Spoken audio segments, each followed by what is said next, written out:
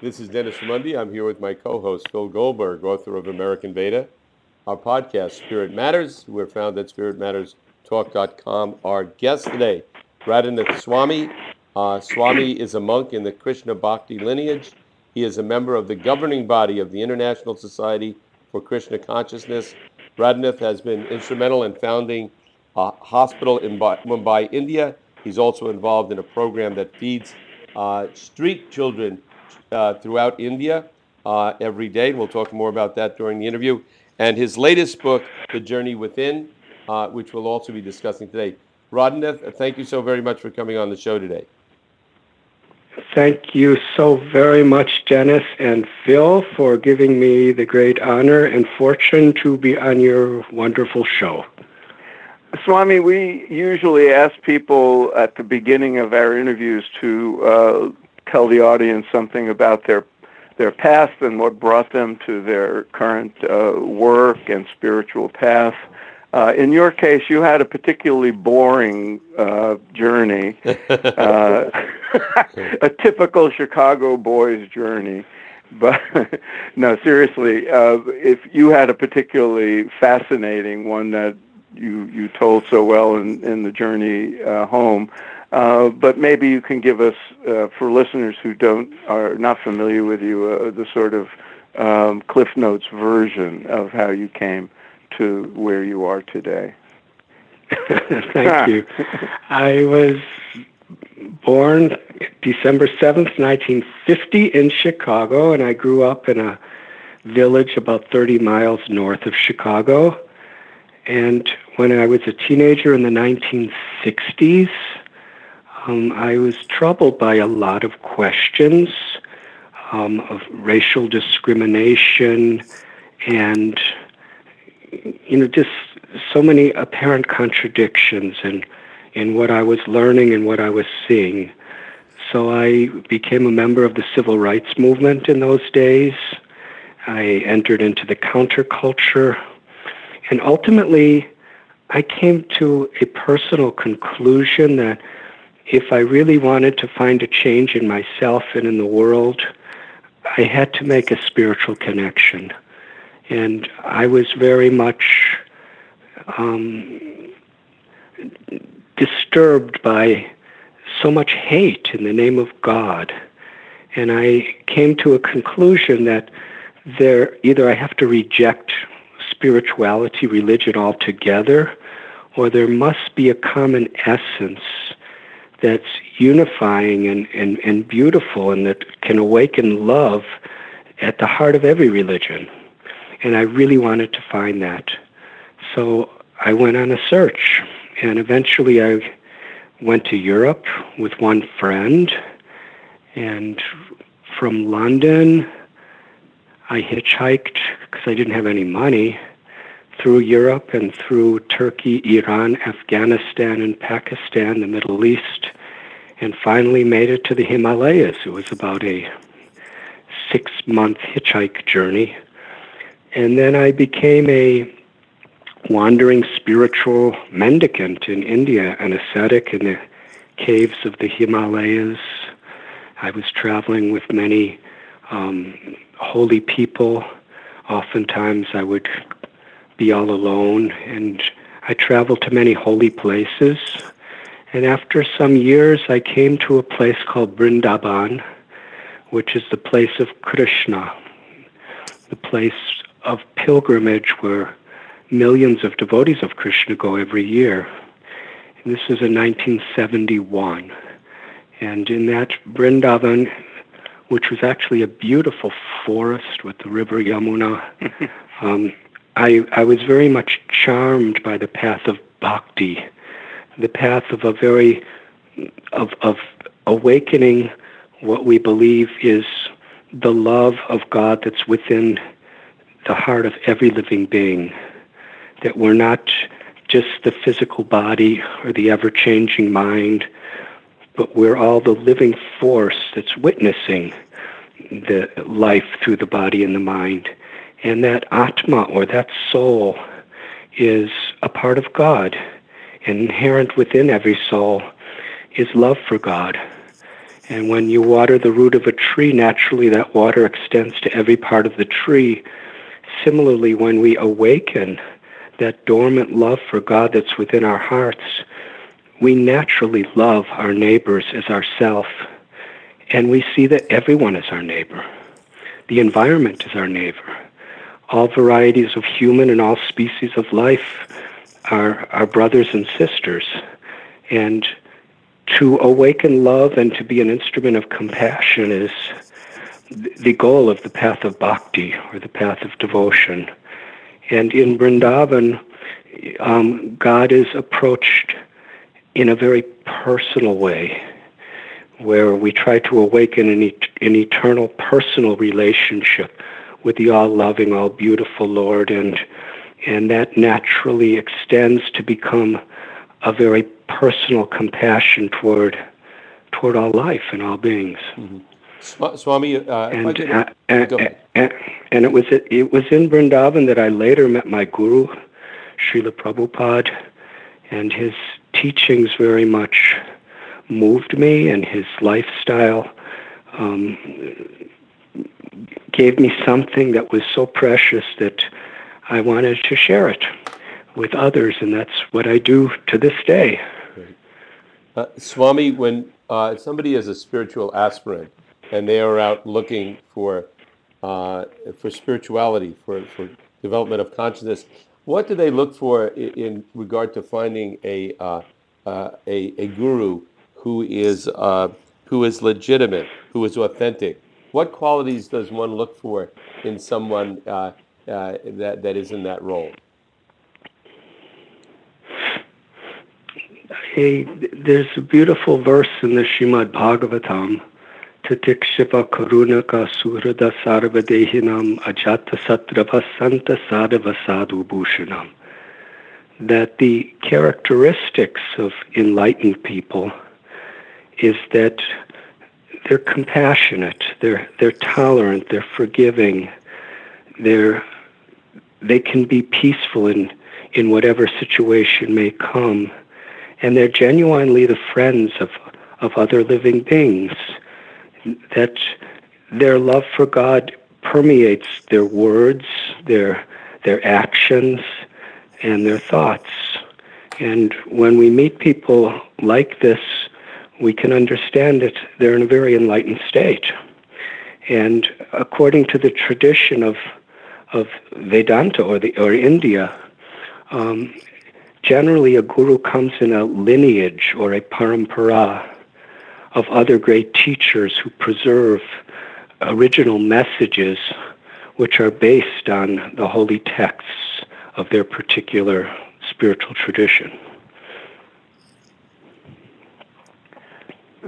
Now, when you... go ahead. A guru is one who, through their example and through their words, really inspires and awakens the desire to love God, to serve God, and to purify your own heart so that you can discover that love within yourself and live within the world as an instrument of that love. Beautifully put. Phil? Yeah, Swami, speaking of gurus, yours was Srila Prabhupada, who most people will remember as A.C. Bhaktivedanta Swami, who started what we call the Hare Krishna movement, or International Society of Krishna Consciousness. And he would have passed only a few years after you met him. What characteristics did you find in him when you met him that led you to become a disciple of his after having met many holy people in your journey? I did meet many holy people who really inspired me and who really I believed were enlightened souls. And with so much honor and respect, I learned from them, but I kept searching. And in Vrindavan, this holy place I was speaking of, the concept of bhakti and the concept of Krishna Radha, the male and female aspect of the one supreme, all beautiful, loving Lord really captured my heart. So I actually became a devotee living in Vrindavan. And about 6 months later, Srila Prabhupada came there, and I saw how he so authentically represented, through his words and through his life, this very, very beautiful ancient tradition that I had given my heart to.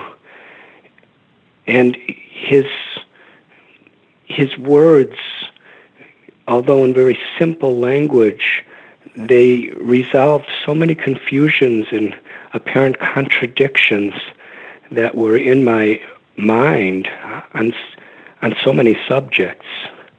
And most of all, I had met many great spiritual people in Vrindavan and Himalayas and other places that I learned from, but it was his compassion, his very, very deep, profound concern and care for the body, mind, and especially the souls of others that really moved my heart to want to dedicate myself to just helping, assisting in his mission. A mission of just trying to wake up the souls in others, to understand this universal principle beyond sectarian or egoistic conceptions of God, religion, or life itself. Swami, I have on many occasions been in Hare Krishna temples, and also have heard Hare Krishna chant in the streets in various places, and I always enjoy it very much. And when I see the monks like yourself chanting, you can tell by their outer expressions that they are in a very special place of, it looks like happiness, bliss, whatever. And I'm curious to hear if you can recollect what your first experience was like when you heard the Hare Krishna mantra being chanted by the Hare Krishna monks.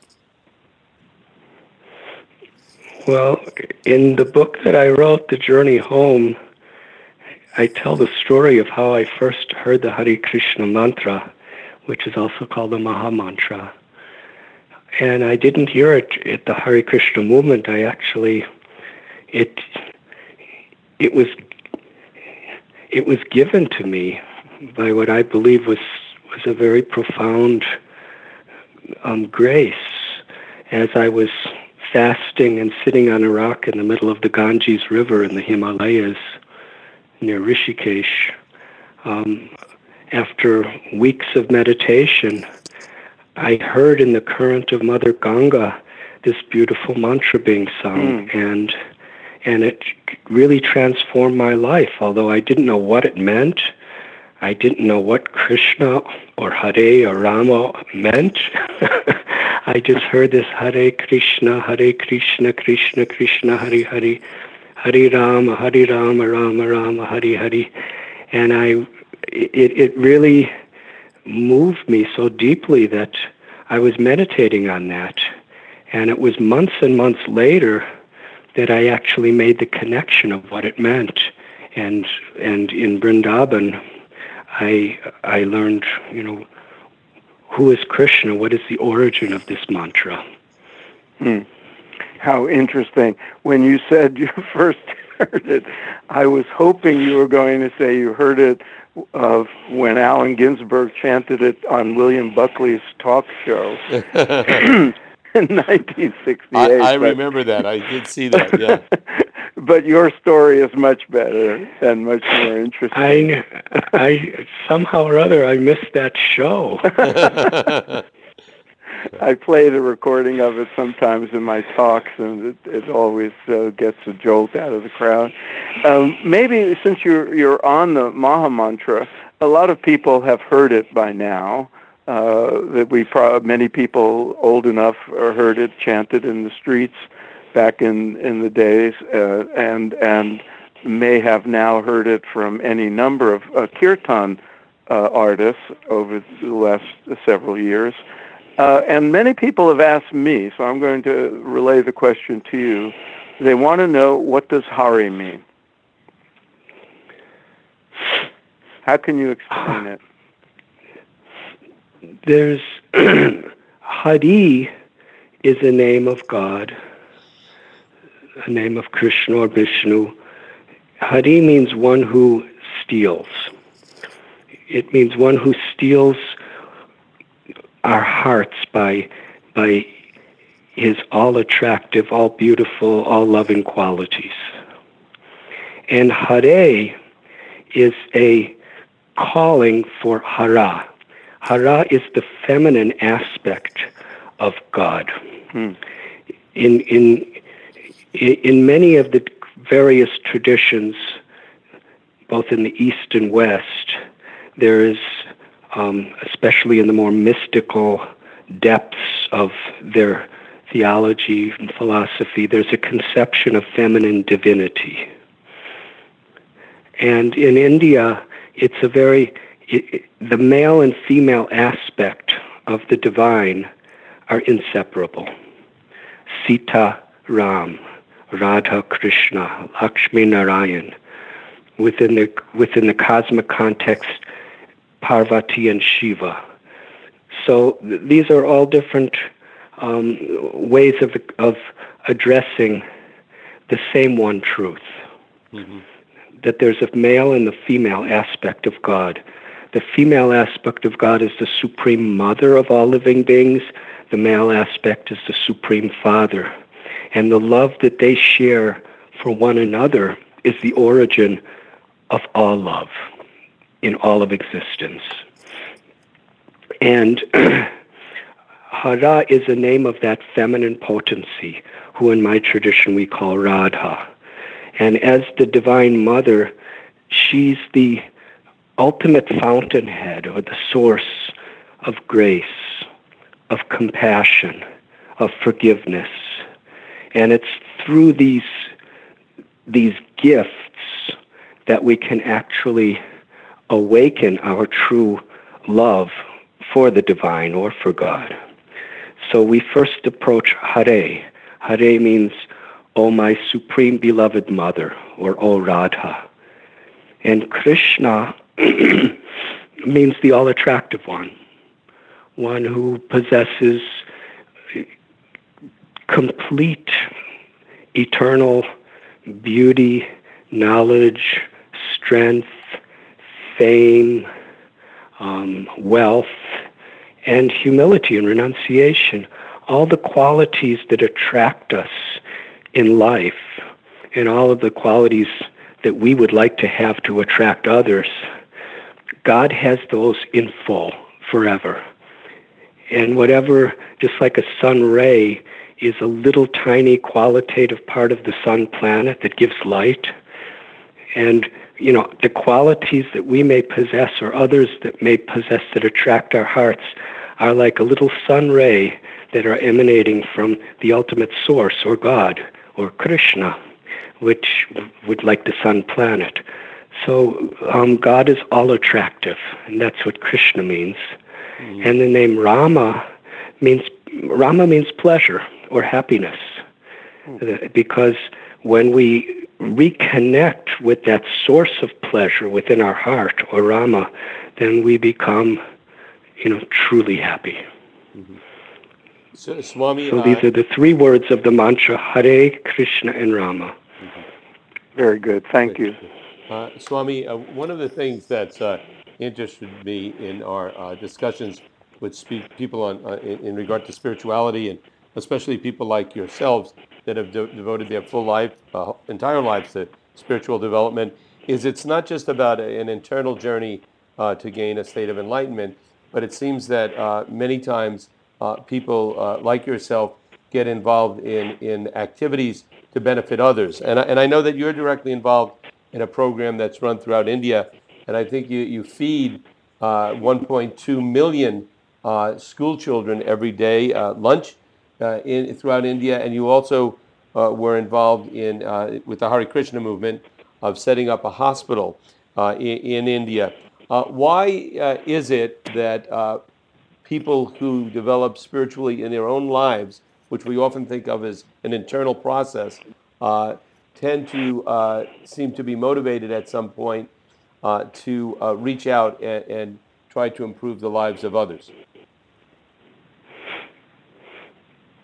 When there's an inner transformation, when we begin to come in contact with our own true essential nature, and we discover our potential, that the Atma or the soul is beyond birth and it's beyond death, and its true nature is unconditional, unmotivated prem or love for God.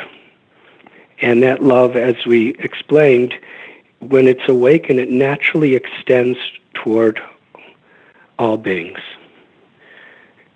And we have this body, and we have this mind. And the body's temporary, the soul is forever, and the body's like a vehicle that we're riding in for some time. But in due course, it's going to grow old, it's going to get diseased, and it's going to die. That's inevitable. But while we have this body, it's a precious gift of God that could be used for divine purposes within this temporary world. The concept of yoga is harmony, union, to actually, so that the body and the mind are in harmony with the soul. And then it's like the soul becomes the driver of the car of the body and the mind, and we use it for divine purposes, and that's called seva.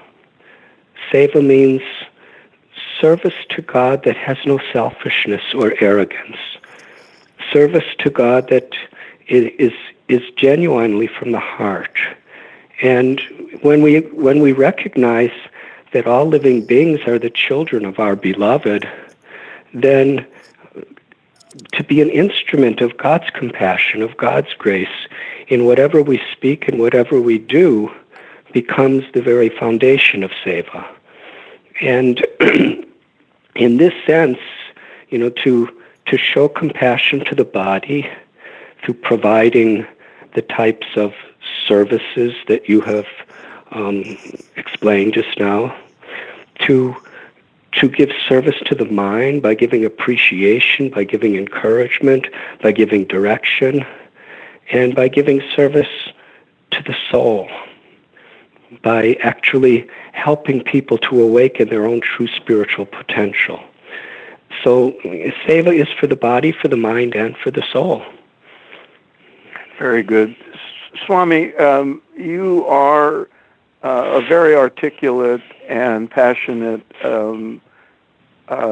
proponent of the bhakti path, the path of devotion, and your new book that's coming out soon. We're recording this on April 25th, and you're about to launch your next book, The Journey Within, whose subtitle is Exploring the Path of Bhakti. I had a chance to read it, and I was deeply impressed by how well you explain the path of bhakti and the love that obviously went into it. Perhaps many of our listeners will be familiar with the paths of bhakti and karma yoga and jnana yoga and Raj yoga and so forth. Not everybody is a bhakta. People have different inclinations. Maybe you could say a few words about how, for people on a spiritual path who might not be inclined to devote their majority of their sadhana to bhakti, how the principles of bhakti and the methods of bhakti can inform other paths as well. Thank you, Phil. You're so insightful. The concept of bhakti is naturally integrated in in all types of spirituality and in all paths of yoga. Bhakti means, in its fullest sense, unconditional, unmotivated, pure love for the Supreme, who, in our tradition we call Krishna, God, Rama. And the path of bhakti is the type of lifestyle and type of spiritual practice that's specifically aimed at awakening that dormant love that's within our hearts, which inspires the type of seva we're speaking about, both to God and in this world. There was a great saint named Bhaktivinoda Thakur. He lived in the latter part of the 19th century, and he had 10 children, and his wife Bhagavati together were truly saints. Tens and thousands of villagers. This was in India and Bengal during the British regime. The British viceroys and lords would come to him for guidance. He was a judge or an advocate in the magistrate and the court system, and even swamis and sadhus and yogis, renunciates, would come for guidance and blessings from him. And he was a person who I could compare it to what Jesus says in the Bible, to be in this world but not of this world. Mm-hmm. He understood that, and this is a basic principle of bhakti that in whatever field of life we can apply, that we're not the proprietors of what we have. We're the caretakers. Whatever we're given, our wealth, our abilities, our intelligence, our resources, these are all sacred gifts that somehow or other we have. And it's the property of God, and we're caretakers. So we should use them in harmony with the compassion of God in our lives. And to live according to that principle, whether we're in business or politics or education or farming or engineering, or whether we're little swamis like me. We apply this principle, and that's bhakti. Mm-hmm. Swami, I will have a two-part question. One is that in many traditions, even Christian tradition, Buddhist tradition, there is chanting, and it's of a devotional nature. Would one expect to get similar results as you have gotten from your chanting the Maha Mantra of the Hare Krishna? And the other question, the other part to this question is, we have people listen to our podcast all over the world. Suppose somebody is in some area of the world where there is no Hare Krishna temple, they're just sort of on their own, maybe there aren't any spiritual communities, but they are very moved by what you're saying, and they want to experience the joy and the benefits that come from devotional chanting, from bhakti. What would you recommend there? So first, how you would compare the different traditions, and then what somebody might do if there isn't a temple available to them. This is a universal principle that you're speaking, Dennis, in many spiritual traditions throughout history and throughout the world, is the power of transcendental sound, spiritual sound vibration. The chants, prayers, hymns, recitation of texts, these divine sounds actually can awaken our inherent spiritual nature. And the word mantra, man means the mind, and trayate means to liberate, to free. So mantra means to liberate the mind, to clean the mind.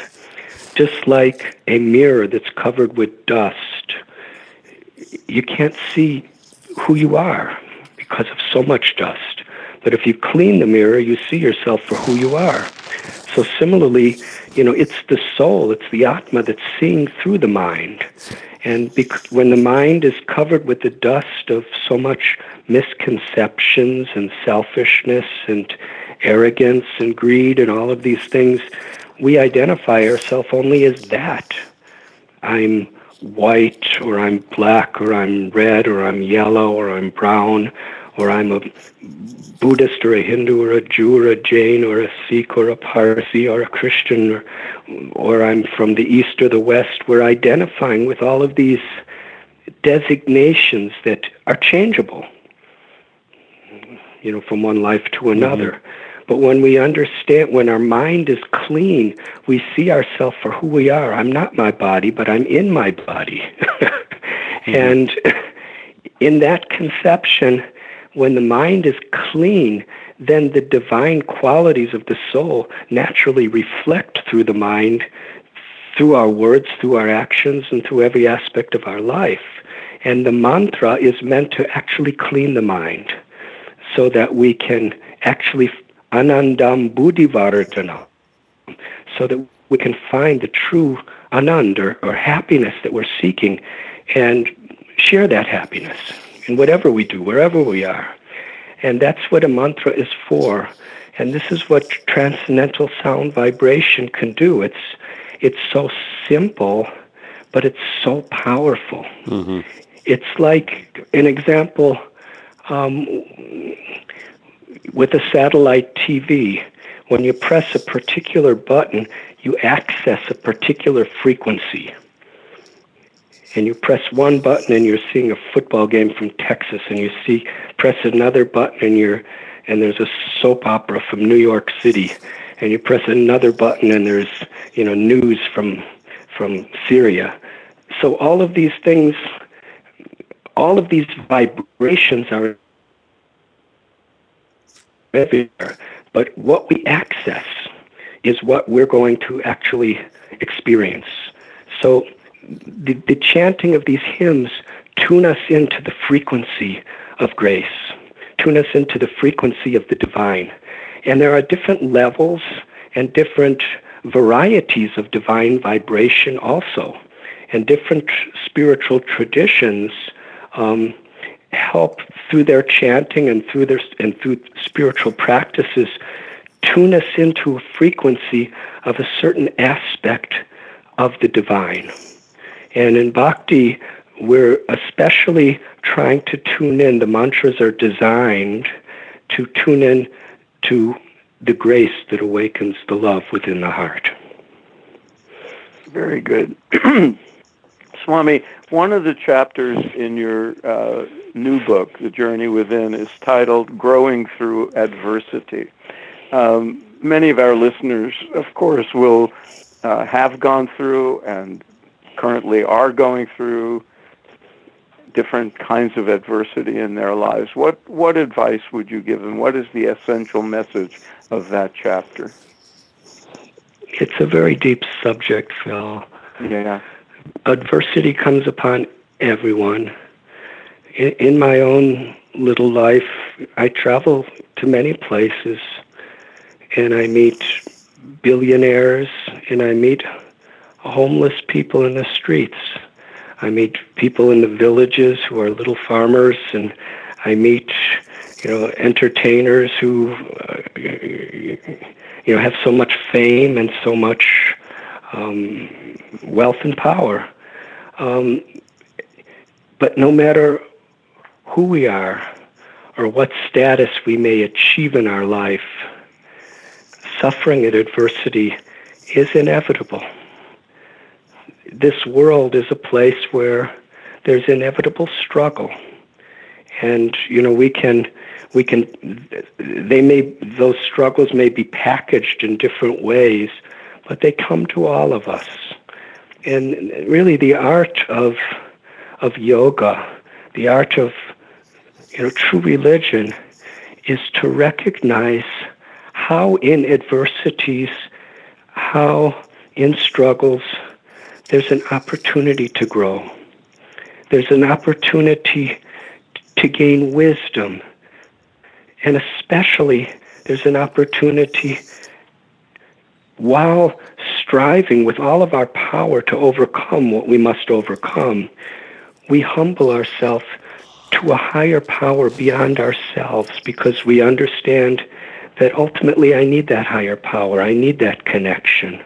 And in our prayer, in our spiritual practice, and especially in keeping the company of people, who have these higher connections, who inspire us, who enlighten us, we can truly grow like in no other situation when we are faced with adversity, and when we respond with this understanding. Right. Swami, that was beautifully put, and I want to thank you for taking the time to speak with us today. Phil, do you have any final comments or questions? And I also wanted to mention, of course, we recommend people get the book, Radhanath Swami's latest book, The Journey Within. Phil? I know you have some events coming up while you're still in America. If there's any you'd like to call our listeners' attention to, or maybe because there's so many, you could tell them where to find your schedule on your website. I don't really know. I just kind of go where I'm. Yeah. All right, I'll tell them. We'll post the website up on our podcast.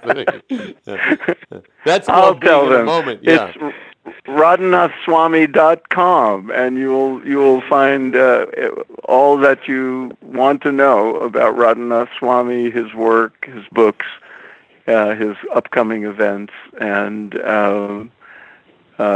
probably more than he even knows is there himself.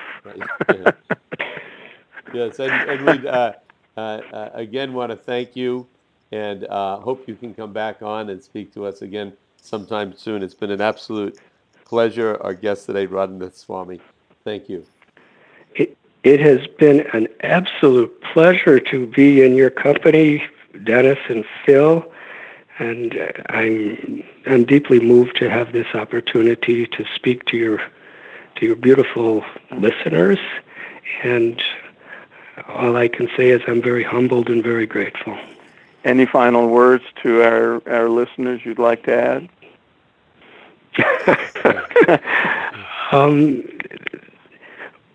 Within us, we are parts of God. We are parts of the Supreme. And there's such beauty inherent within us. And I would just like to cite one incident. One of my dear friends, a lady, she was in her last stages of cancer. She was in London, and she had, I think, 5 children. And she was really an activist her whole life. And she was paralyzed. Her husband had to clean her excrement from her. She had to be fed with tubes. And it was, so demeaning in one sense for such an active, powerful person to have to go end their lives like this. But she smiled. I was with her at her deathbed the day before she passed from the world. She smiled and turned to her husband and said, "Even now, I have limitless relevance in my life because God loves me." She used the word Krishna. Krishna loves me. And she said, and nothing can take that love away from me, not even death. And she was so happy. She was smiling. And she said, but I can't think myself better than anyone else because God loves everyone. She connected to that love. And we all have that opportunity. In whatever tradition we may follow, we all have that opportunity to connect to that love and shine that love.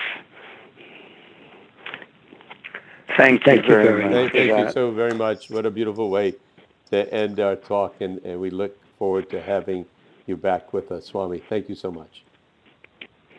Thank you.